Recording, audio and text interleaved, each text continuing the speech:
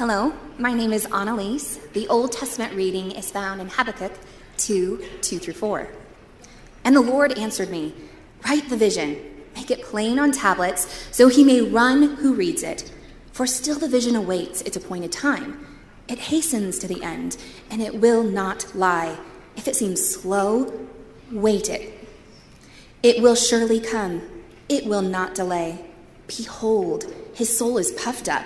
It is not upright within him, but the righteous shall live by his faith." The word of the Lord. The New Testament reading is found in Romans 8:26-28. In the same way, the Spirit helps us in our weakness.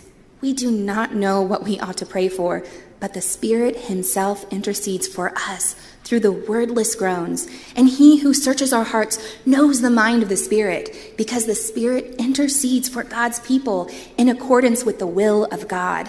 And we know that in all things, God works for the good of those who love him, who have been called according to his purpose. The word of the Lord. If you are able, please stand for the gospel reading found in John 11:32-35. Now when Mary came to where Jesus was and saw him, she fell at his feet, saying to him, "Lord, if you had been here, my brother would not have died." When Jesus saw her weeping, and the Jews who had come with her also weeping, he was deeply moved in his spirit and greatly troubled. And he said, "Where have you laid him?"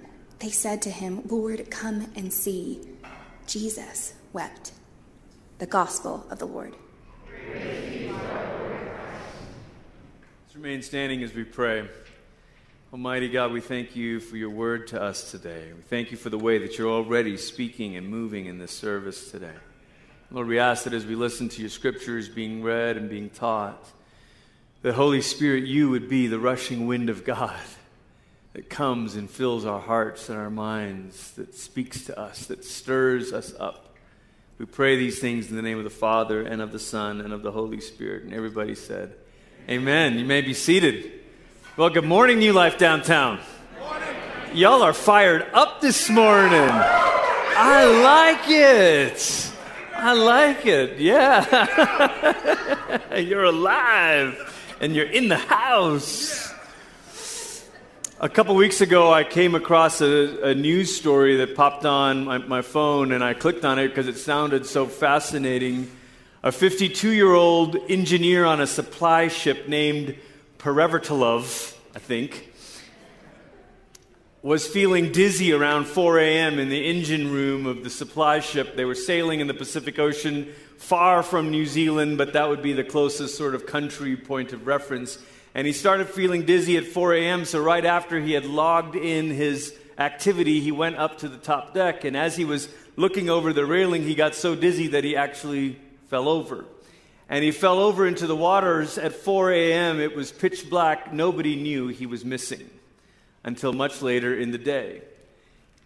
Treading water, trying to stay alive in the middle of the Pacific Ocean in the pitch black night, as dawn began to break, he saw something on the horizon. He saw a black dot on the horizon.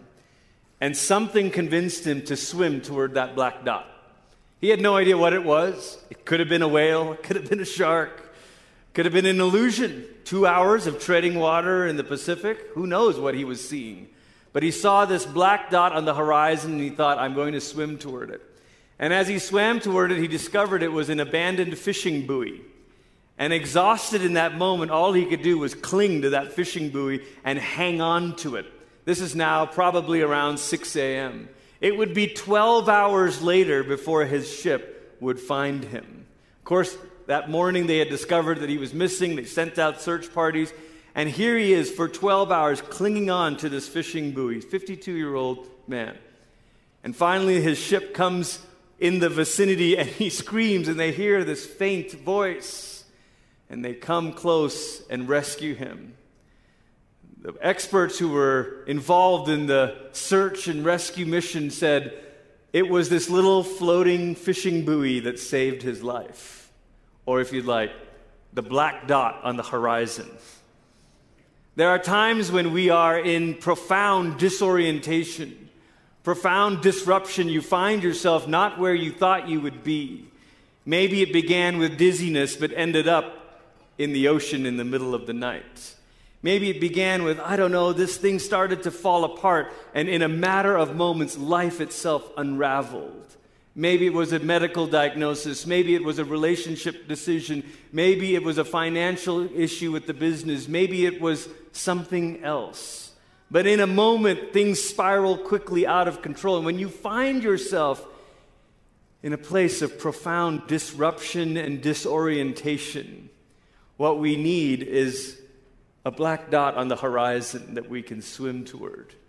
Some kind of fixed point that we can say, that's what I'm going to go toward. It's doubtful whether our human psychology, the strength of our mind is such that if we didn't have a goal or a purpose, it's doubtful if we would be able to survive some 14 hours like that. For us as Christians, we know there is only one fixed point that we move towards. It's God Himself. There are lots of moments. We've lived through a long season of this in all kinds of different ways where it feels like we've been thrown overboard in the middle of the ocean in the dark of night. Is there some fixed point on the horizon that I can move toward? And as followers of Jesus, we know that fixed point is God Himself. When you are disoriented, friends, fix your heart on a faithful God. When you find yourself disoriented, fix your heart on a faithful God. When you find that everything else has changed and it's upside down and you don't know which way is north or south or east or west, fix your heart on a faithful God. We're in the book of Habakkuk this morning, and Habakkuk is one of these minor prophets that we're continuing the series called Everyday Prophets. Everyday prophets, because for the most part, many of these prophets were ordinary individuals to whom the word of the Lord came. And we're now near the end, kind of the middle toward the end of this journey through the 12. And our question is, at the beginning here, is who is Habakkuk? Habakkuk 1 verse 1, the oracle that Habakkuk the prophet saw. He's a prophet. He's one of the few minor prophets that are actually identified as such. Many of them, it just says the word of the Lord came to so-and-so. But Habakkuk seems to have had maybe a bit more credentialing, maybe a bit more experience. He's actually called a prophet. By our best construction of a timeline, he's a contemporary of Nahum, whom we talked about last week, only a little bit younger. Both of them were in Judah, that southern kingdom. If you've got this historical context in your mind now, remember that the big nation of Israel that was united under David and Solomon had split into two. The north was called Israel or Samaria. The south was called Judah. And all of these prophets are dealing with one or two of those, either the north or the south. Habakkuk is in the south, in Judah. Nahum spoke to the Assyrians about what God would do for them, or to them. Habakkuk is speaking to God about what's going on in the world. Sometimes we think of prophetic acts as speaking on behalf of God to the people of God. But how many of you know that prayer is just as prophetic when we're speaking to God on behalf of the people of God? And that's what Habakkuk is doing. He's not saying, okay, the people of God, I've heard from God, this is the word for you. He's saying, okay, let me talk to God about this. God, what's going on? That's what Habakkuk is doing. And he's not any less prophetic for doing that. It challenges our narrow definition that the prophet has to be the person that looks in the crystal ball and understands everything that's going on in the world. Oftentimes, prophets are confused. Oftentimes, prophets are puzzled. But what makes them prophets is they talk to God about it. What makes us complainers and not prophets is when we go to social media about it. I mean, there's too many people who think they're being prophetic because they post something on Twitter or Facebook, but the real prophets talk to God about it. And that's what Habakkuk is doing. He's saying there's something wrong with the world, but I'm not going to come up with a witty tweet. I'm going to pray about it. Habakkuk is going to talk to God about what's going on in the world.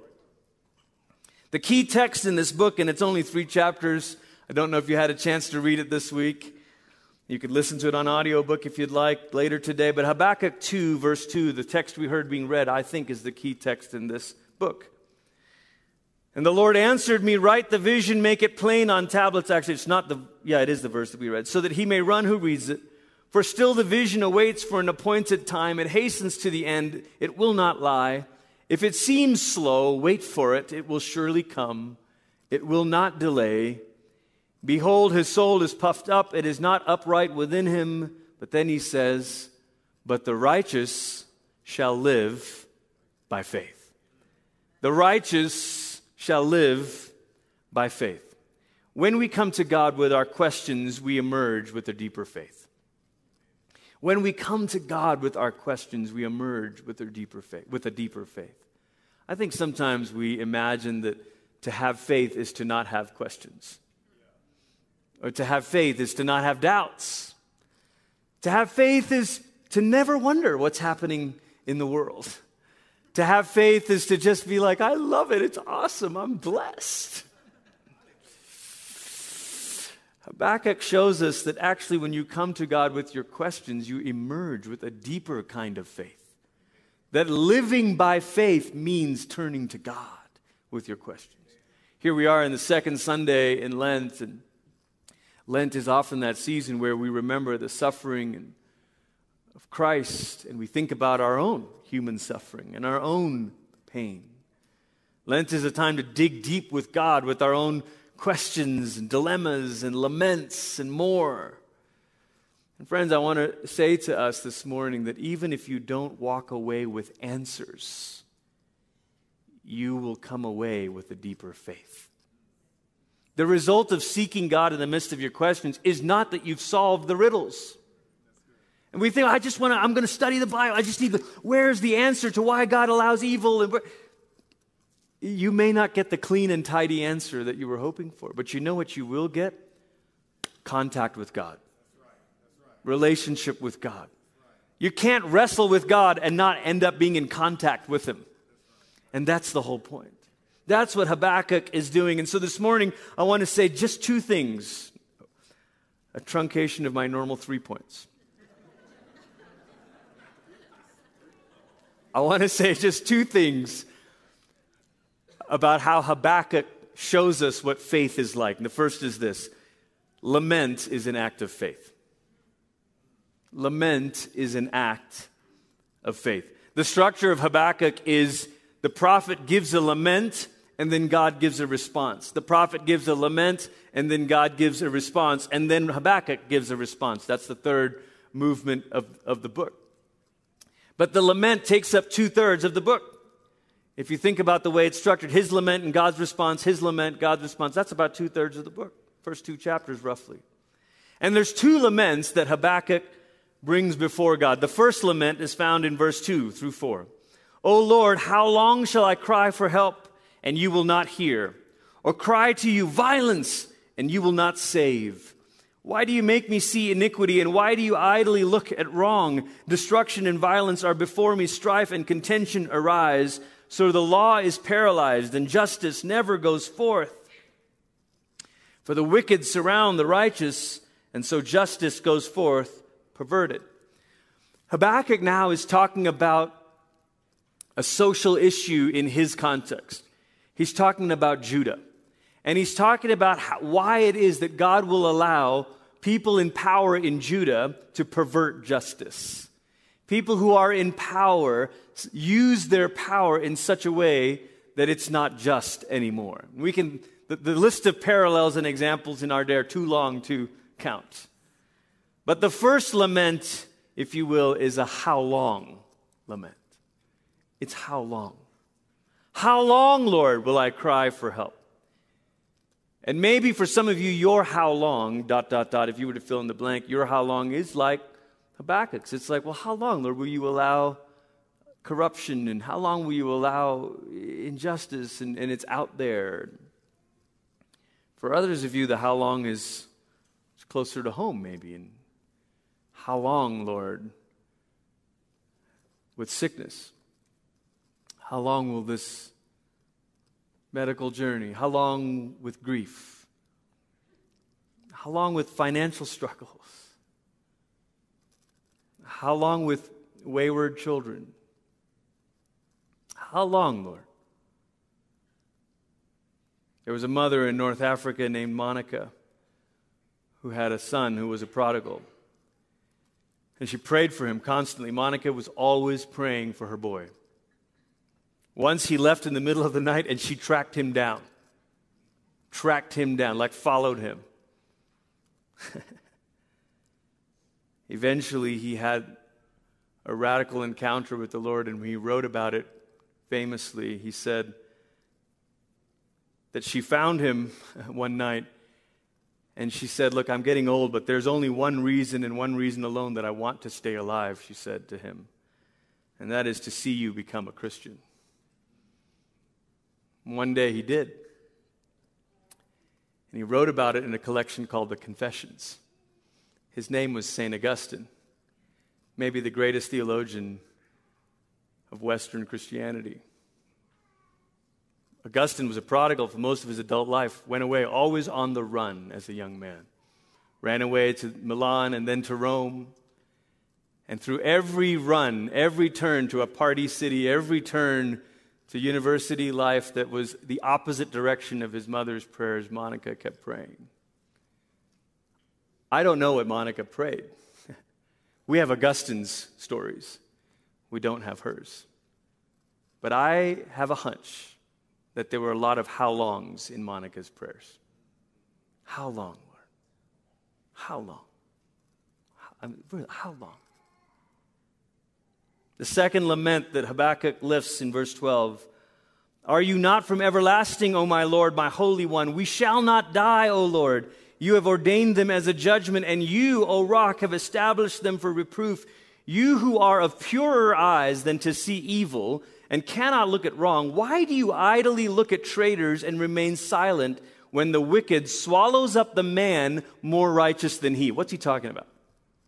Why are you silent when the wicked swallows up a man more righteous than he? What Habakkuk is, his second lament, is that God is going to deal with the wickedness in Judah, but he's going to deal with it with an even more wicked nation named Babylon. In Habakkuk's mind, he's like, if you're going to deal with evil, let the righteous be the agents of discipline for the wicked. That's what we want, isn't it? We look at the world and we're like, those people are not doing good things. Let the righteous people triumph over the wicked. And God ends up using a more wicked people to correct the wicked people. And you're like, what are you doing? Like the hierarchy of righteousness, that's not how it's supposed to work. God's like, you don't know my ways. Yeah, that's right. But Habakkuk's second lament is, how could you? How could you? The first lament is, how long? The second lament is, how could you? God, how could you do that? I asked you to fix this problem, and you introduce a worse problem. You know, it was like the woman who once swallowed a fly. And then she swallowed a spider to catch the fly, and you know how this goes. And you're like, this is not good. Like, that's not how you fix problems. That's what Habakkuk is saying. He's like, what? Like, I get it. We're not perfect.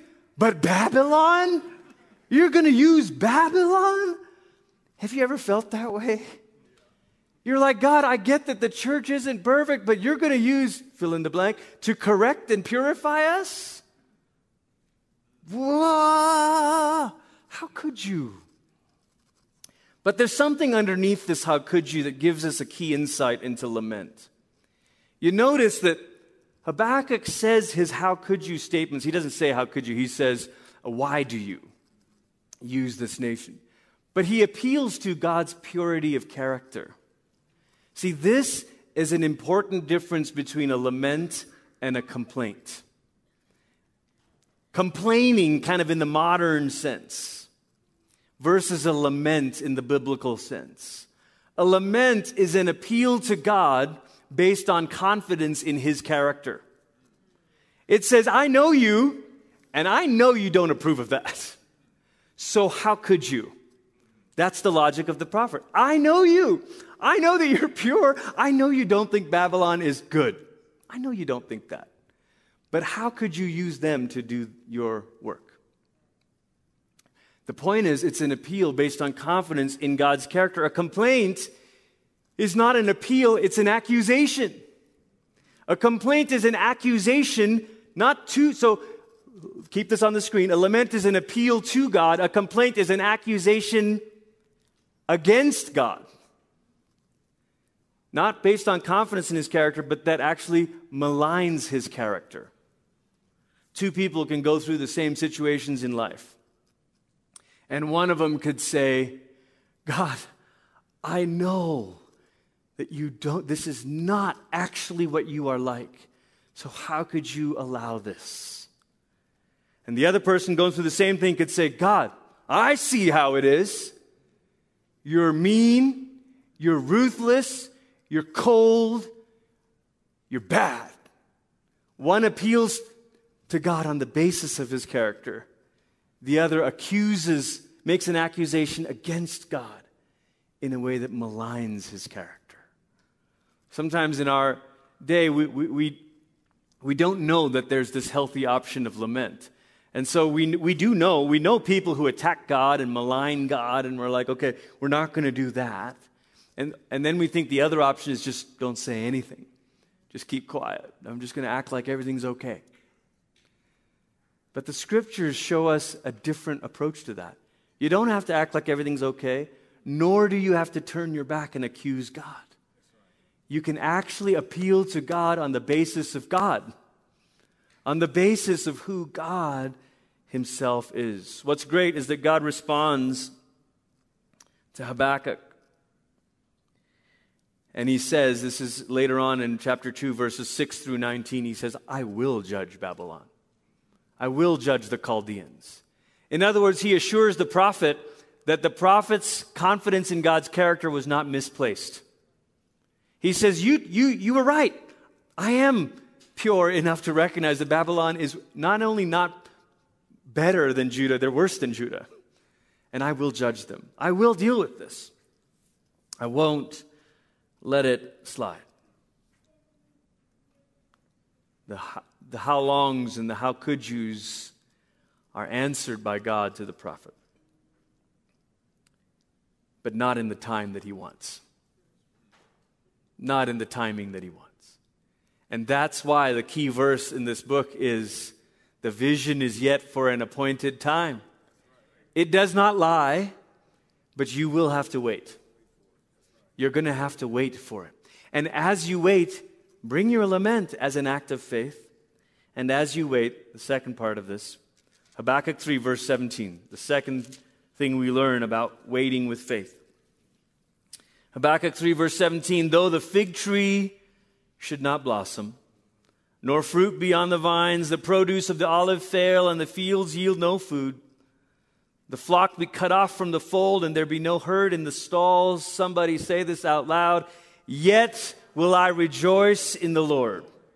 I will take joy in the God of my salvation.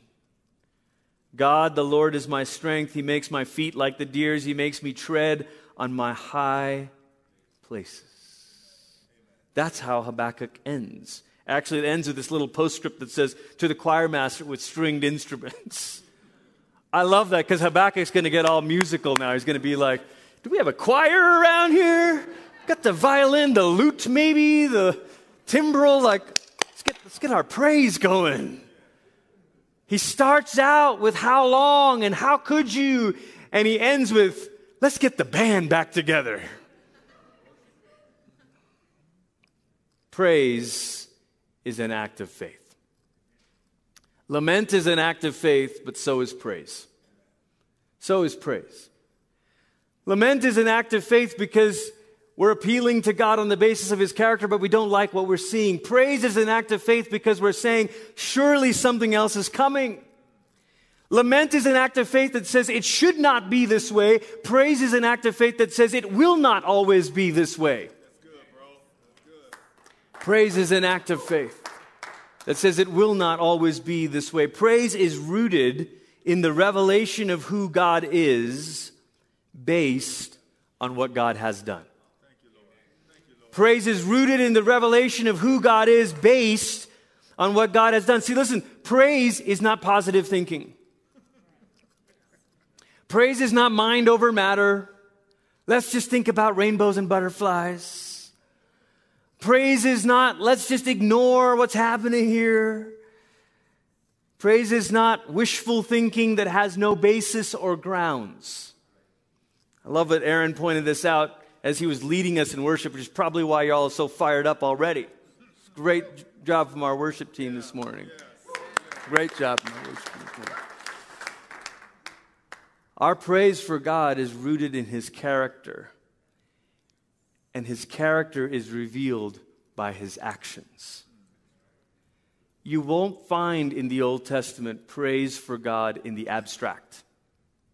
We are products of a sort of a Western rationalistic sort of thing, so we can do work in abstractions for a really long time. I don't think the Hebrews were like that. I don't think the Hebrews delved in abstracts. So Western theologians created systematic theology, where we can kind of say attribute 1 of God, attribute 2 of God. We can kind of go down the attributes of God. You ever wondered why the Bible isn't written as attributes of God? It's written as the acts of God. It's written as the story, the narrative of the acts of God. I got nothing against systematic theology, but when you get your theology from the Bible, you have to be careful that you don't ever dehistoricize it or uproot it from the fact that this is a God who acts in space and time, and the chief climactic moment of His action was when the second person of the Trinity was clothed in human flesh and entered into space and time, lived and suffered and died and was raised from the dead. That's why we said it in the creed today. That's why, by the way, if you ever wonder, what did Pontius Pilate do to get mentioned in the creed? Like, it's the only, historical figure that gets mentioned. Poor chap. I don't think it was as much of, 300 years later throwing shade on an old regional ruler, as much as it was trying to say, this happened in history. This happened in history. He suffered under Pontius Pilate, was crucified and died. Praise is rooted in the revelation of who God is based on what God has done. Habakkuk says this in verse 2. Lord, I have heard your reputation. I have seen your work. Think about that for a moment. I have heard your reputation. I know it. I mean, how many hundreds of years have the people of God known the acts of God and rehearsed? God, we remember that you rescued us from Egypt. God, we remember that you took us into this land. God, we remember. And they're rehearsing Passover, and they're rehearsing this deliverance, and they're reminding themselves of it every Sabbath, every festival. They're reminding themselves. He's like, I've heard of it. And he's like, actually, I've even seen it. I've seen your work. And he says, over time, revive it. Do it again. Over time, make it known. Though angry, he says, God, please remember your compassion. I've seen it, God. I know it's who you are. I know that you've done this. So, Lord, would you do it again? When you read forward from Habakkuk into the Gospels, you see Jesus, who in many ways is recapitulating the prophetic tradition. He is taking his place in a long line of prophets. And Jesus himself comes as a prophet doing mighty acts, gathering a people, but also doing what prophets do, weeping. Jesus joins us in our lament. Joins us in our lament. And so when Jesus looks over in Jerusalem and weeps and he says, Jerusalem, Jerusalem, how I would have gathered you like a hen gathers her chicks, but you would not have it, and you missed the hour of your visitation. This is Jesus, like Habakkuk was lamenting over Judah where Jerusalem was. Here's Jesus weeping over Jerusalem. This is Jesus when Lazarus dies. Not just Jesus weeping over the state of culture, but Jesus weeping over the loss that is personal. Lazarus dies. Every funeral I've done in the last decade, I think, I preached from John 11. It's so powerful to me because Martha comes with questions about the resurrection. Jesus is happy to talk about that. Sometimes grief is about questions. We've already said that today, right? Bring your questions to Jesus. He's not scared. And he gives himself as the answer. He says, Martha, I am the resurrection. Mary comes not in a moment with questions, but in a puddle of tears. And just falls at his feet and starts weeping. And to Mary, he doesn't start talking about, well, Mary, you see, I am the resurrection. And with Mary, he just says, oh. In fact, the Greek for some of these phrases that he was deeply troubled in his spirit is a groan like the way an animal grunts. If you've been in Eastern cultures or Middle Eastern cultures or even in parts of Africa, you've heard the groan from the bowels of your being. Jesus is not giving a little polite cry like, so sorry about your loss. When you're in the depths of despair, Jesus goes, joins you in your lament. Joins you in the very depths of your pain. But Jesus doesn't just join us in our lament. Reminds me of the scene in The West Wing where Leo is a recovering alcoholic and he's talking to one of the other staff members. He's telling them the story. He says, when a man's in a pit, some people throw a pamphlet down in there. And he goes, but the true friend is one who jumps in the pit with you. And he goes, but Leo, then we're both in the pit. And he goes, it's just that I've been in the pit before and I know the way out. Jesus doesn't just join us in our lament to stay in the lament. He knows the way out. He went down to the grave. He descended to the dead. And on the third day, God raised him up. He knows the way out. He knows the way out. And so Jesus doesn't just join us in our lament. He is our reason for praise. He is our reason for praise. He shows us what God is actually like. The God who does not let death have the final word. God who does not let sin win. He is the God who redeems, who restores, who sets right. He is the God who raises the dead. That's why we can praise though the fig tree does not blossom. That's why we can praise though there's no fruits.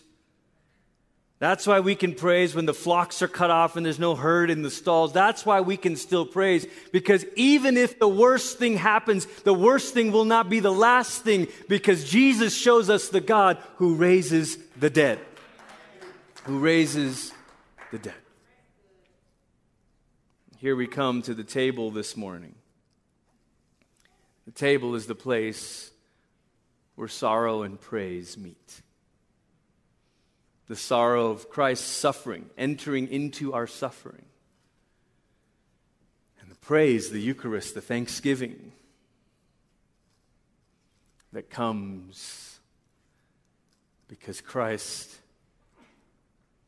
is risen and Christ will come again. Would you bow your heads with me this morning?